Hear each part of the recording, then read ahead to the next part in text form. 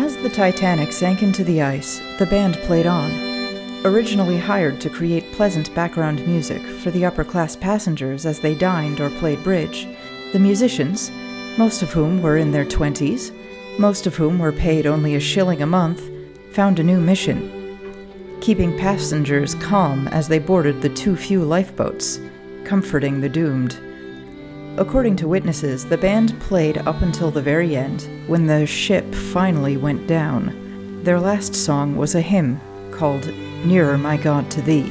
When I read the news about our ongoing climate crisis, when I see pictures of kids in Australia huddling together in the surf while the sky is on fire behind them, or hear about climate refugees fleeing famines caused by unprecedented drought, I start thinking about that band on the Titanic.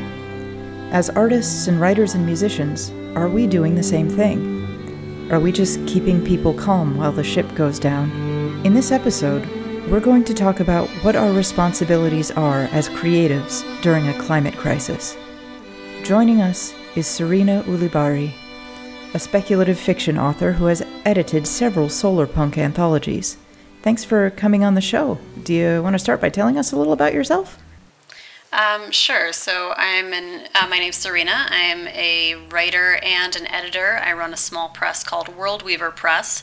That's where I published those the solarpunk anthologies. They're called Glass and Gardens, and we also arranged the translation of a Brazilian solarpunk anthology. They were the first ones to use that term. So this is kind of my niche, solarpunk, which is optimistic climate fiction. I've also published a few short stories within this genre. Nice. Now, let's start off the bat and talk about what is the responsibility of writers and artists during the climate crisis. Do we have an obligation to deal with global warming in our work, or should we just provide escapist fantasy to comfort people in an unstable, scary world? Well, I think the only obligation that artists and writers really have is to create something that is true to them, that speaks a truth within themselves that other people can connect to. With that said, I do think that if you're writing or depicting near future science fiction and you're ignoring climate change, that does seem a bit irresponsible to me. I think that just ignoring climate change, pretending that it all got magically fixed, hand waved away, I think can create a sense of complacency and just this, or even feed into denialism. So I think that writers and artists who are dealing with the future, especially the near future, do have an obligation to handle that carefully. In terms of providing escapist work, I think there's a lot of power in escapist fantasies. I don't think that that's a bad thing at all. And I think there's also often a lot more going on under the surface of some of these things that we might consider just fluff. I want to give a specific example. So, I'm in isolation right now because of the pandemic, like most people. And Right. so the first night of the quarantine in our city, at least. My husband and I were stressed out. We've been trying to get all our supplies and everything. We're looking on Netflix for something that's just to take our mind completely off of all of this. So what we ended up Right. watching was Kung Fu Panda 2, because what can be fluffier and dumber than that? We were just like, it'll be a total escapist thing. And it is, but I also realized by the end of it that it was actually a really well-written story with some important, messages about the choices that we make and how we handle trauma and things like that. So sometimes underneath all the fluffy escapist things that you might dismiss, there's actually a lot more going on. And sometimes if you just kind of hit people in the face with this is a serious thing, it can turn people off. Whereas if you go in a fluffy escapist way, sometimes you end up, it's like wrapping a pill in candy, and that's how you really get through to some people. Putting it in peanut butter before you give it to your dog. Exactly. So I think there's a lot of value in that. Right. Well, that sort of segs into my next question, which is, do we give people hope or do we scare the shit out of them? How do we strike that balance? Like, I'm thinking about Greta Thunberg, that teenage climate activist who said, adults keep saying we owe it to the young people to give them hope, but I don't want your hope. I don't want you to be hopeful. I want you to panic. Does she have a point? Like, what kind of balance do we strike between hope and fear? Because on the one hand, if you scare people too much, despair can make people feel helpless and like, oh my God, there's nothing we can do. But on the other hand, could too much hope turn people a little complacent? Like, oh, it'll work itself out. It'll be fine. We don't need to worry too much. Yeah, absolutely. And this is an important question, and I'm a big fan of Greta. And I think that, when she says things like that, it comes from this real, angry frustration that, that the people in charge are not, doing what they could be doing to save her future, the future of the young people. So, I resonate with everything she says. I really do. So solar punk as a genre deals with this exact question. This is why solar punk exists even. There's climate fiction, which has been around for a long time and is I don't know when the term was exactly started to be used, but it was fairly recently. But climate fiction often takes the pessimistic route. If this goes on, then look at how horrible things are going to be, and that's that's what a lot of science fiction does, honestly. And science fiction is very good at predicting what can go wrong, and there's power to that, and it can definitely change people's opinions and get their attention. So like you mentioned, this can also make people feel helpless, especially when we're dealing with something as big as climate change. I think it's a really common reaction when people hear about what's already going on with climate change, and also the really dire predictions.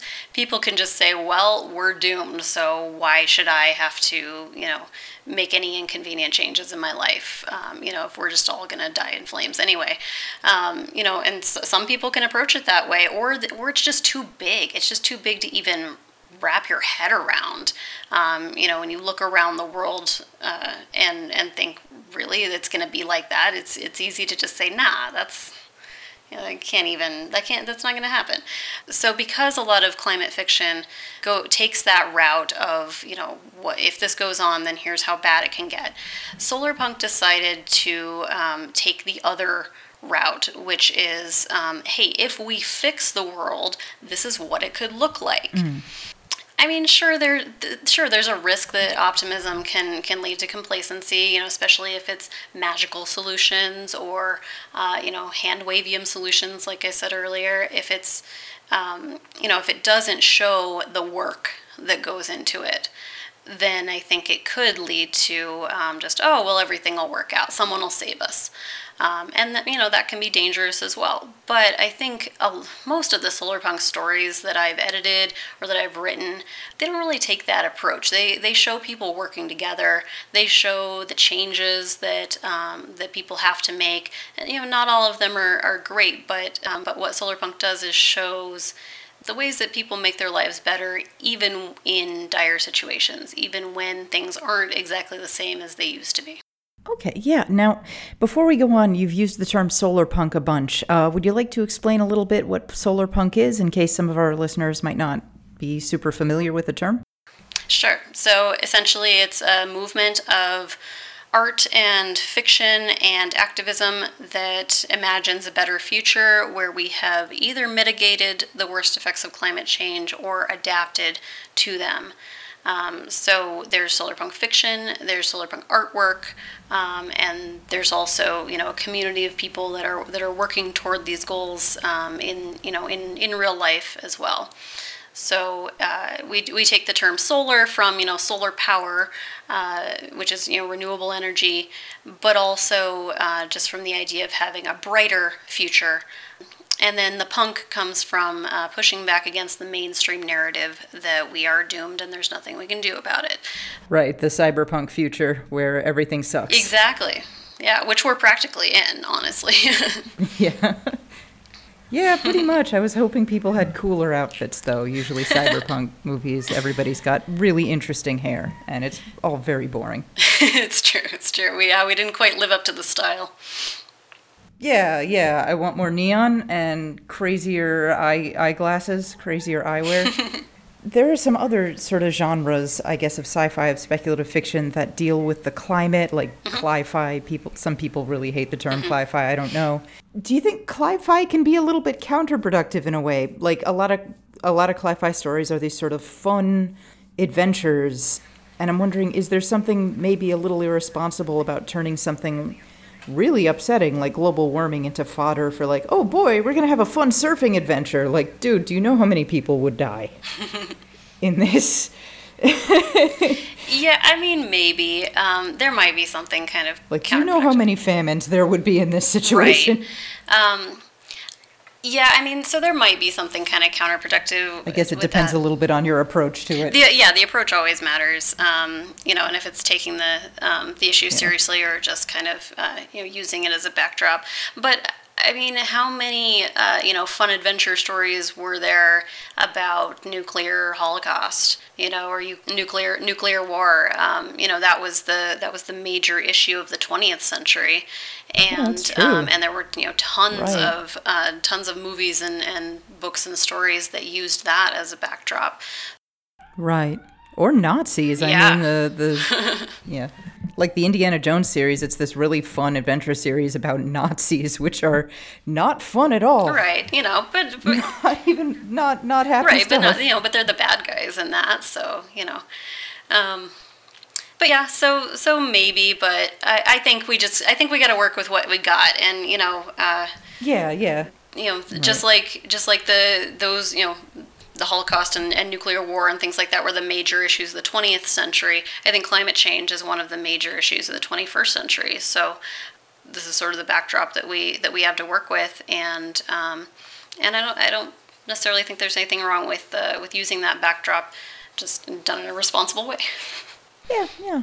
How about generation ships? I mean, I've seen there's a sort of a genre of stories about people who flee the polluted world by going out to terraform another planet or going off in a sort of a generation ship. And I'm wondering, because I've seen a lot of people who are big sci-fi fans suggesting that that should be our real solution in the world we have, which, like, on top of, to me, being kind of immoral, it's also just not feasible. Like, we do not have the technology to terraform Mars, for God's sake. It'd be just a lot more realistic and a lot more practical to just try to fix Earth than to be like, yeah, we'll somehow completely transform Mars into a livable planet. Like, do you think any of those stories can maybe give people the wrong idea or give people a kind of harmful false hope? Or am I just taking this too seriously? I don't know.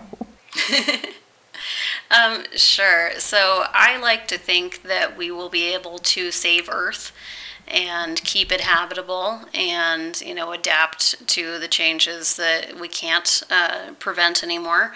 And I also like to think that we will someday go to other planets and be able to live that sort of Star Trek future.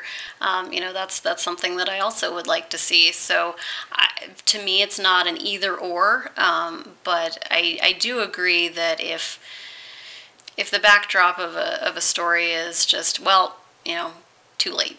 We can't save the world, give up, and now we just have to go find something else.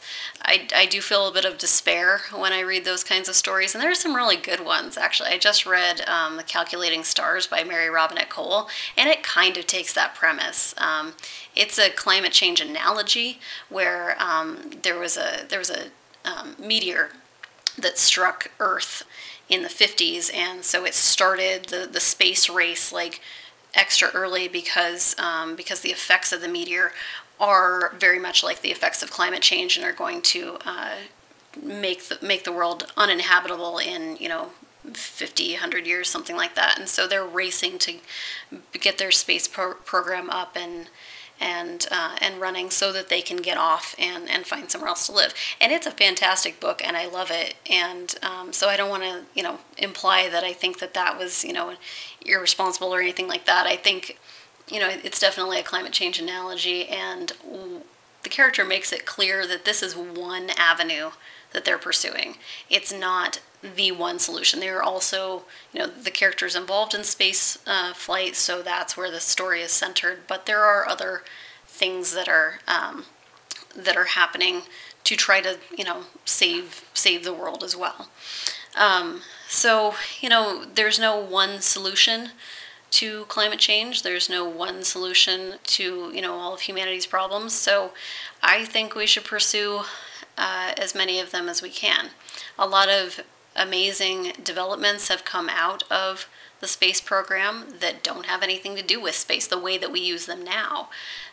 So I think that we can still learn a lot by looking off of the planet, but I don't think that it should be the only place that we're looking.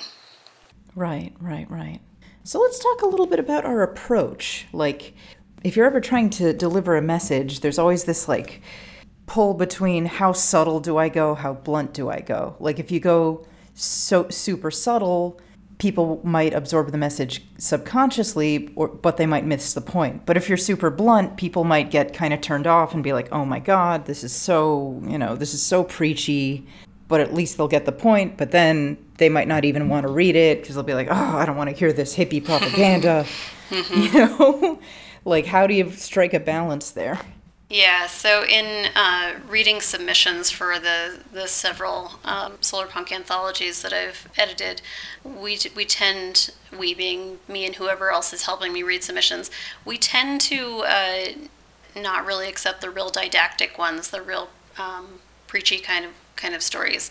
Often when authors are trying too hard to get their message through, other things that are important to storytelling, like characterization and theme, and just the subtlety that makes a story good, gets a little bit lost in the message. And it's not always the case, but when it does, then it makes the story not really ring true. So with the 2 Glass and Gardens anthologies I edited, with Solarpunk Summers, which was the first one I did, I think the stories in that are a little bit more subtle. Authors were not really always willing to sort of say, climate change or be real direct about it. It's all there in the background and in the message and themes, but It wasn't real direct. Whereas in Solarpunk Winters, which I did a couple of years later, it's a lot more direct in that one. It's they're not preachy, they're not didactic, but authors just during that submission period were like a lot more willing to just go there and to not be couching it in in metaphor and such in the same way that more of the Summers authors did. And I think that's just a difference of 2017 when I was reading the submissions for Summers versus 2019 when I was reading the submissions for Winters. Just in those couple years, climate change became a much more mainstream issue, and we were seeing things like the climate marches, and it became a much more common and comfortable to talk about this issue and in the public sphere. And I think that the stories sort of reflected that. So the Winters stories that came out this year are in general more direct and more direct than the Summers stories were. They're all about climate change, but the Winters ones are a lot more direct about it. I can see that. I mean, I'm guessing just seeing the photos from Australia might really make you feel a little bit more like addressing that stuff directly and not so subtly. They were so alarming. Oh my gosh. Yeah, and it really, it drives it home and makes it more personal, Yeah. Now, something that I always find really fantastic about Ursula Le Guin's writing is that she doesn't just approach these topics, like she's very politically progressive, but she doesn't just approach these topics in so much of a direct way, but the way she writes stories kind of requires you to shift into a totally different mindset. Like, when she's writing, instead of saying, I'm going to write about pacifism, or I'm going to write about how colonialism's bad, instead she just sort of writes a story that sees the world differently. Like, instead of a sword-bearing fated hero, she writes about a heroic sort of communicator, or an ambassador, or an anthropologist. And it's so interesting because she kind of delivers that message in more of a subtle way, I guess, in that she's just telling a different kind of story with a different kind of structure and a different kind of mindset. So I'm thinking, what about writing in a way that approaches the relationship between human beings and the natural world very differently? Like the traditional Western idea is that humans are separate from nature and humans rule over nature. And how much of it is that, well, how much of fiction does, or how much of fiction should kind of shift away from that? Like, I'm thinking of this isn't written fiction, but film, Miyazaki's movies. They have this, they take it for granted that human beings are not separate from nature. It's there, it's a part of us, and it's not always cute, and we are not masters of it.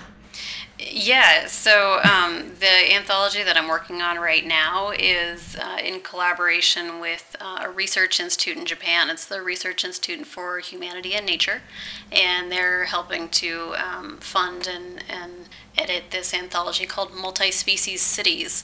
And that's pretty much the premise of this anthology. All the stories involve humans and either animals or plants. Some of them are about like trees or plants, but a lot of them are about humans and animals, and how humans and the natural world can interact in a healthier way in an urban setting.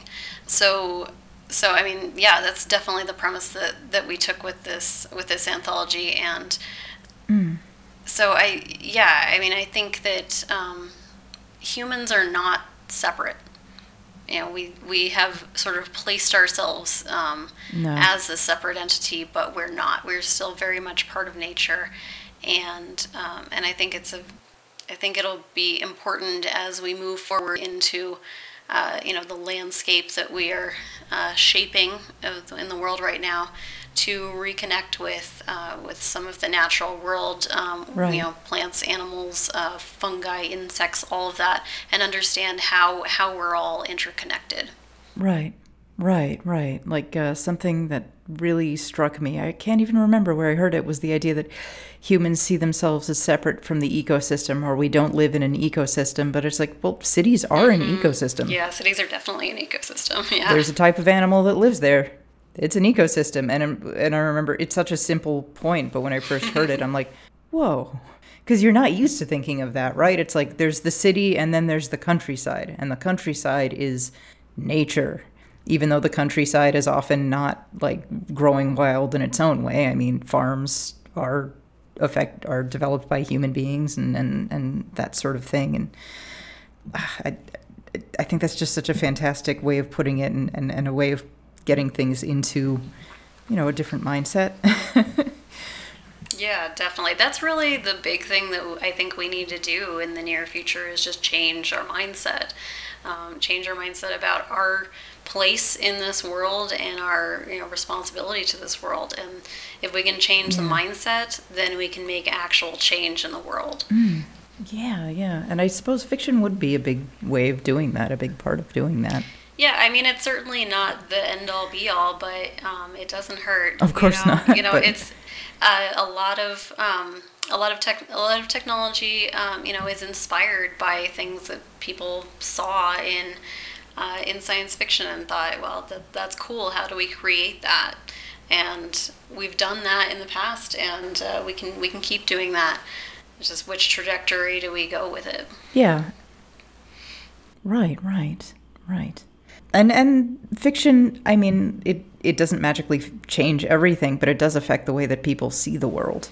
Exactly. I think in a huge way. Yeah.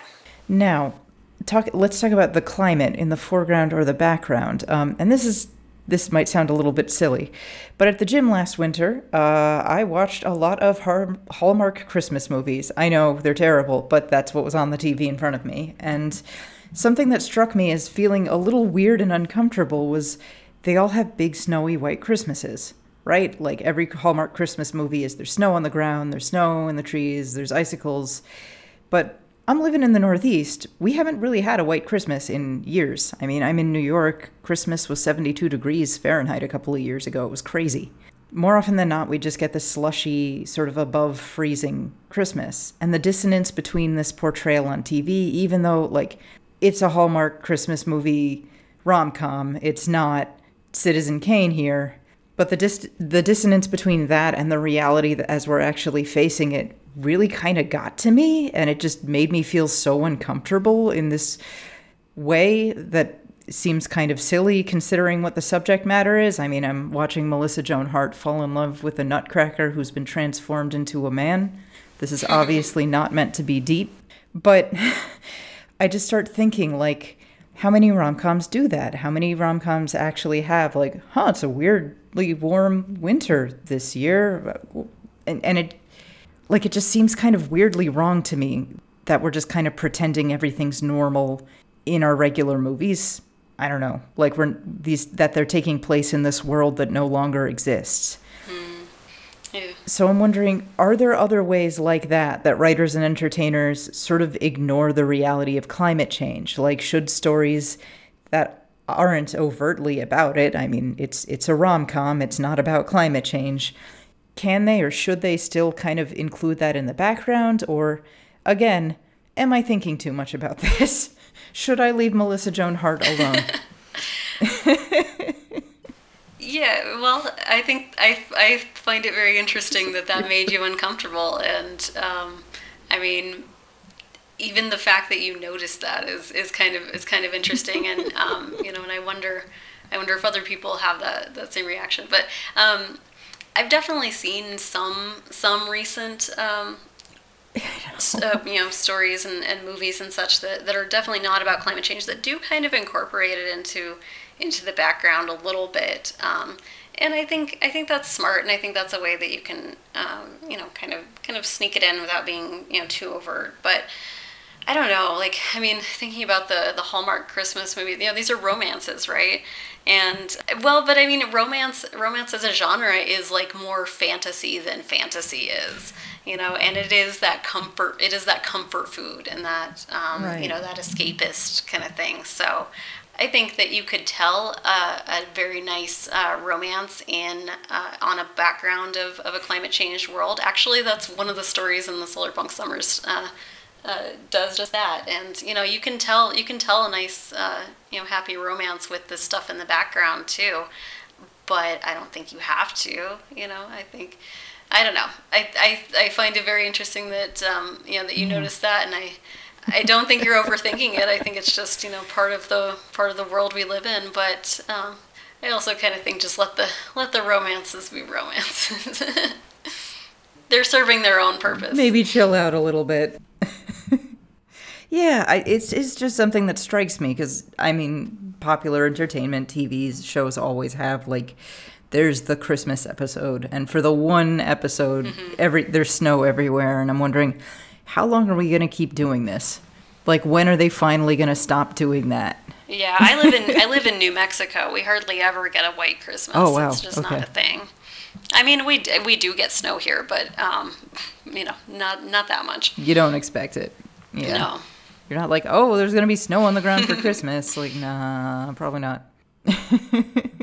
Yeah, it's just, for me, it just struck me just because, I'm in New York, and I've seen throughout the course of my life, like, winter getting weaker and later and weaker and later and weaker and later and weaker and later, and I don't see any of that reflected in so much of the pop culture that's out there, and I just find that unsettling, even though it's for a silly thing. Yeah, I think the way that New York is depicted in general in in fiction and movies and such is not very realistic. I haven't been there personally, but from what I understand, the way that it's depicted is often sort of fantastical and not reflective of the real reality. So I think the climate is just one part of that. Yeah, that's true. That is true. Anyway, so I'm gonna come to a more, well, from the extremely fluffy topic of Melissa Joan Hart to a bigger question, which is, can art really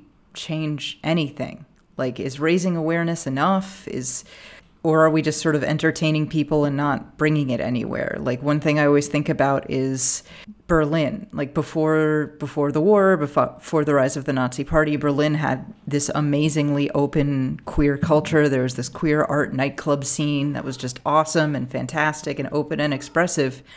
And didn't stop what came after that. So occasionally as an artist, I find myself, or a writer, I find myself asking, like, how much power do we actually have? Yeah, absolutely. So I think, no, it's not enough. Science fiction isn't going to save the world just by itself. I do think that, as we talked about earlier, it can be powerful in terms of changing people's mindsets and in terms of letting people understand these issues on a more personal level. Climate fiction stories bring it down to, the characters and, the family and friends and such that are affected by these issues. It makes it a lot more personal than just a bunch of like graphs and scientific facts. Right. So science fiction, fiction in general, fantasy, because there's some fantastic climate fiction that's fantasy too, like N.K. Jemisin's The Fifth Season is a great example. This kind of stuff, it can help people understand the issues, it can help people change their mindsets, and it can inspire actual action. Something that I'm seeing a lot of right now is people starting to grow gardens as a reaction both to climate change and to the pandemic and the supply chain issues and quarantine and all that. Some people are reacting to this by growing a garden, and I'm actually trying to do that myself. I know nothing about how to do it, but I'm trying. Yeah. And one of the reasons that I'm trying it is because I've been so steeped in this type of fiction where that's the norm. Often in solarpunk futures, the food system is much more localized. It's backyard gardens or rooftop gardens or vertical gardens that are right. Local. And so I've thought a lot about the ways that we could change our food systems, and that actually did inspire me to try to do it myself. And I might suck at it, but I'm trying. And right. So anyway, fiction isn't the solution, but it's also, this is the skill set that I have, and this is how I feel like I can contribute right. to doing something toward creating a better future, and and so that's what I can do. It's not all I can do, but it's it's one thing that I can do, and that makes me feel like I am doing something positive toward the future.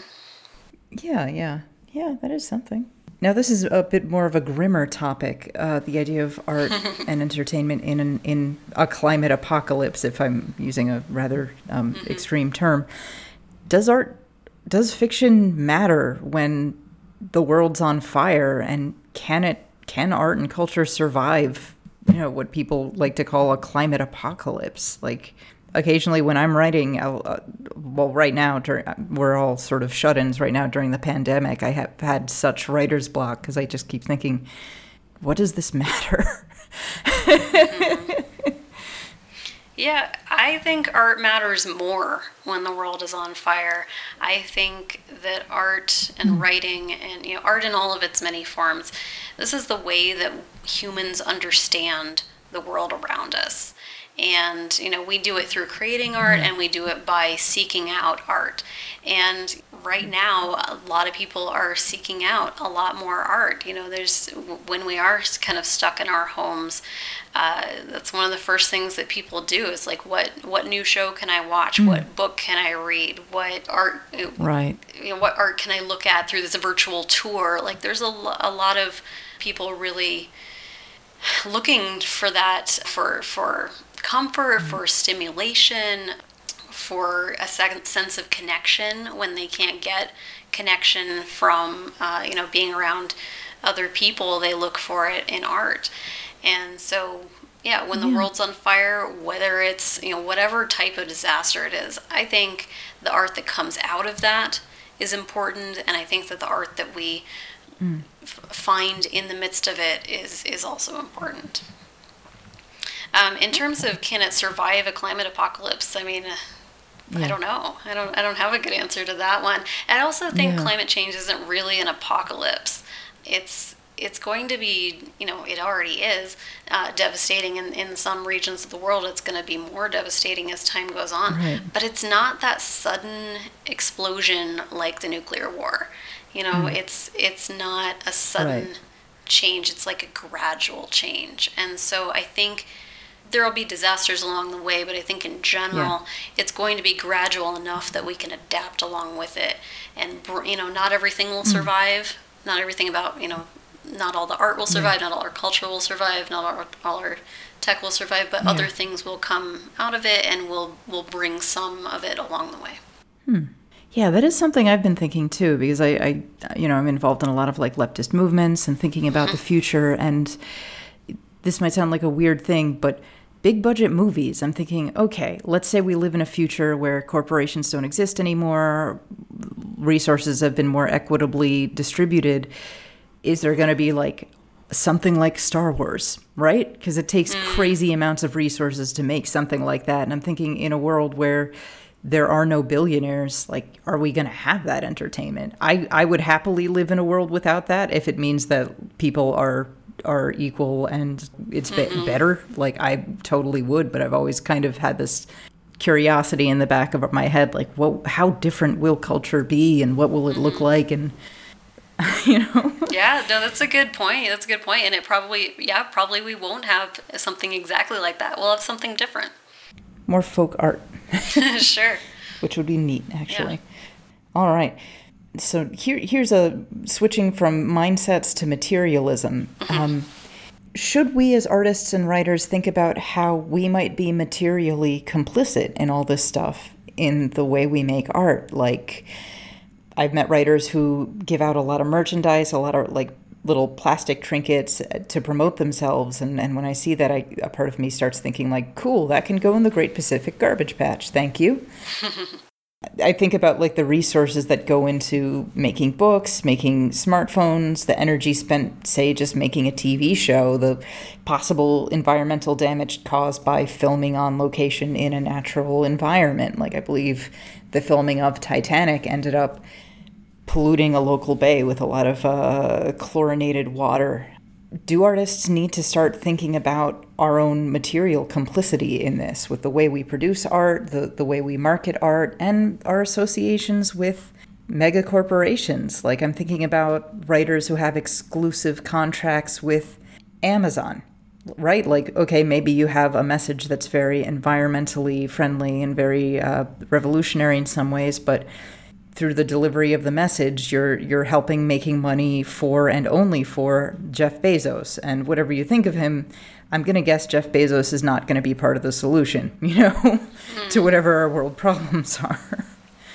So it's like, as writers, how can we avoid being complicit in it? On the one hand, it's like, look, we're a part of society and we're working in the society exists, we're working in a society in which we might have to own a car because there's no public transportation. We're working in a society in which the computers that we use have microchips that are mined in ways that are really unethical and un-eco-friendly. Like, how much power do we have? How guilty should we feel? I guess maybe that's not a very useful question. How guilty should we feel? But what can we do, Yeah, this is a tough question. And so before I was publishing fiction, I was writing a nonfiction column for a website, for an environmental website, about ethical consumption. And, it was a lot of articles about, these big corporations and what steps they were taking to make their products more sustainable. And, and all of them, I want to go back at some point to my old articles and just like check in and see how much of this actually happened. Because back when I was writing this, they were all these like, 5, 10, 15-year projections. Like, by this year, a lot of them were like, by the year 2020, we'll have, this percentage, of sustainably sourced seafood in our restaurant or something like that. A lot of them were, dates that have already passed or are coming up. And I kind of want to go check and see like how much of this actually happened. Anyway, ethical consumption is practically impossible in our current society. Right. And I'm thinking also of the Good Place. Yeah. And kind of spoiler, I guess, for the show The Good Place. But there's this premise that people have to get a certain number of points of doing positive things in the world to get into the good place versus the bad place, and they uncover that like no one Right. has gone to the good place for a really long time because it's impossible to actually Yeah, it's get like 400 years or yeah, something. because it's impossible to get those points because, yeah, you buy some flowers for your grandma and that should give you, some points, but those flowers were like unsustainably harvested by my, workers, Pesticides and yeah, and the pesticides, exactly. So all that stuff, makes it just outweighs. So, there's the saying that there's no Right. ethical consumption under capitalism, and but as artists, we can be at least aware of some of the environmental impacts of our stuff. Like you said with the swag, like, do you really need those plastic bracelets with your book title on it? I don't know. Yeah. So World Weaver Press is a small press. This is the company that I run, and we do print on demand. So we have paper books, but they are, rather than printing up a big print run, we just print a few at a time. And so there's the carbon impact of them being shipped to wherever they're being shipped to, but it decreases the paper waste a little bit, and and is a slightly better solution. It's not the best solution, but it's a slightly better one. And ebooks also eliminate Right. that paper waste. But ebook Kindles and tablets and such get made with rare earth metals that can have bad history along with those too. So what do we do? There's all we can do is kind of be aware of these issues and make the choices that are a little bit better. And Right. they might not be the best. They might not be the solution, but just choosing the one that is a little bit healthier for for the planet, for the people. Right, right. Like on the one hand, like there's that old canard of like, you say you're a socialist, but you own a smartphone. Checkmate. Like, I'm sorry, I live in society. I don't know what to tell you, but if you as a writer, as an author, have a choice to like contract your book to super evil corp versus mildly less evil corp, like it might be good to I'm going to go with mildly less evil corp. Like, I think Raffi is actually a really good example of that as an artist. He's, the children's song guy who did like Baby Beluga Yeah. Whale and Wheels on the Bus and stuff. But he's spent years, he's had tons and tons of offers of corporate sponsorship because he still does festivals and stuff. He does music festivals, and he's declined it over and over again because these corporations that wanted to sponsor him are corporations that harm children in his mind. Like, there were fast food and junk food corporations, and he's like, I don't want my music to be used to sell, soda pop to little kids. That's not good for them. I don't want my music to be used to sell stuff that's to children. I want to nurture their creativity and their spirits and not just suck money out of them. So I think that is something that we as writers, and particularly writers in fandom, writers in the geek community, might want to think about, because I mean, sci-fi and fantasy, as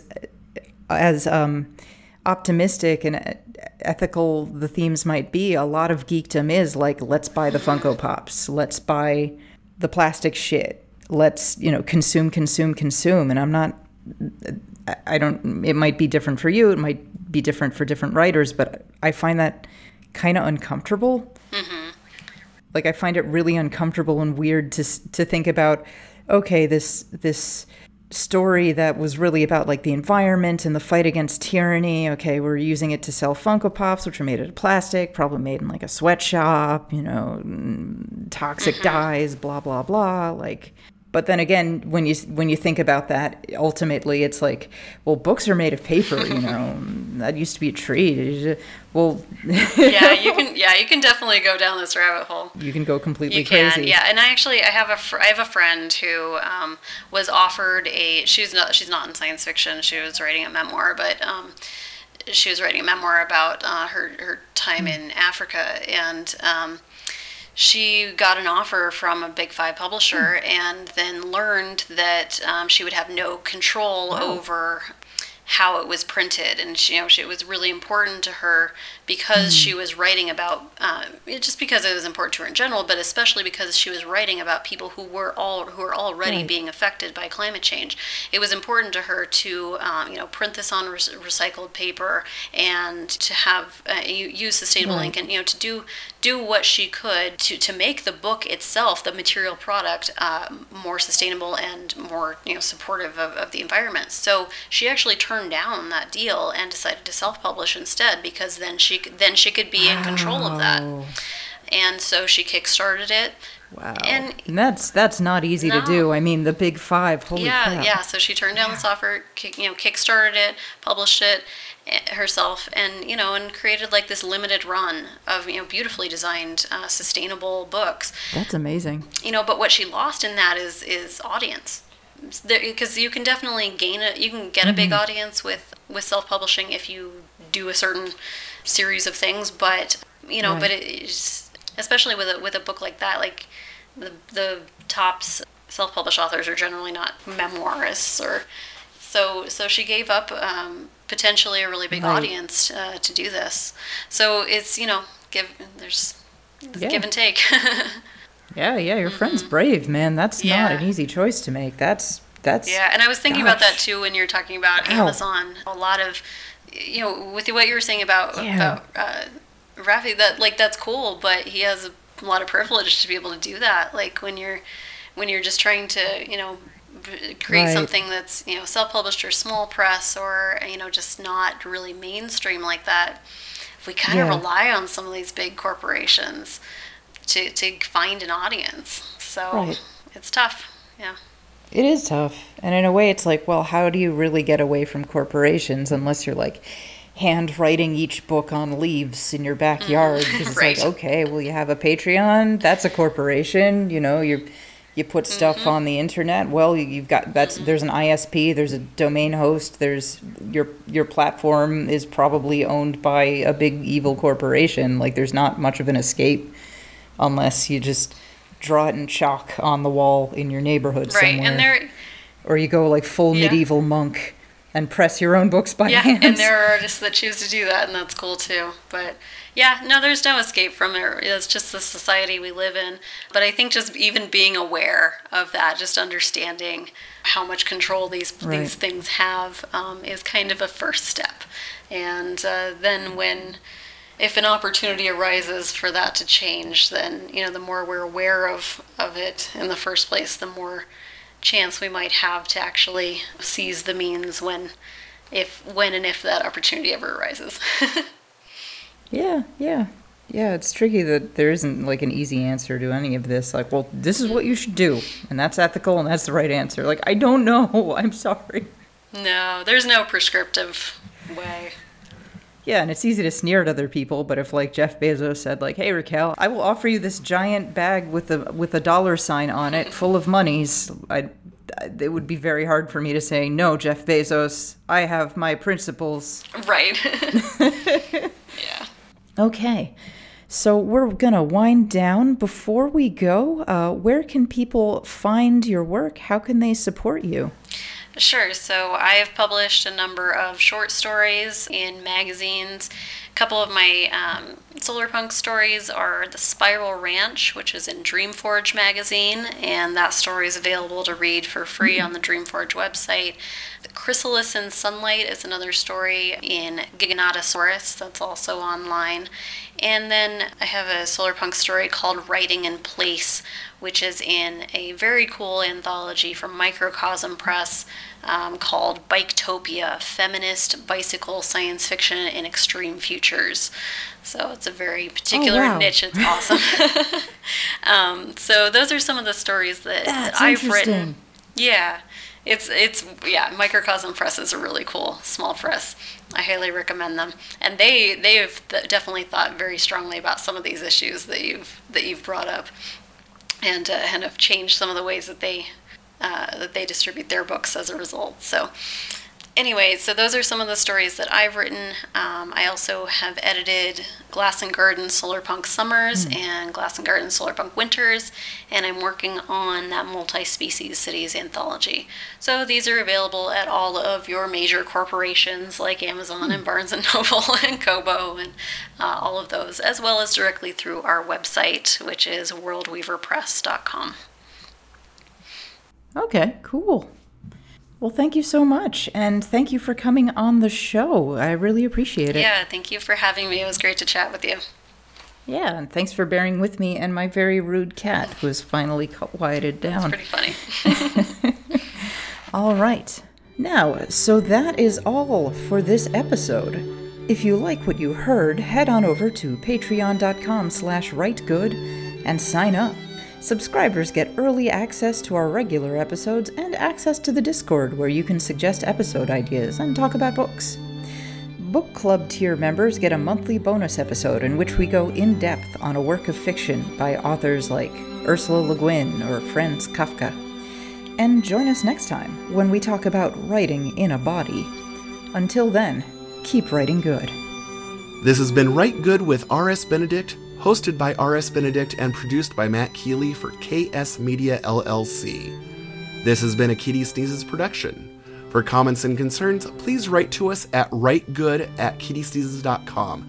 That's RITEGUD @kittysneezes.com. If you'd like to support us, please visit our Patreon at patreon.com/writegood. kittysneezes.com in color.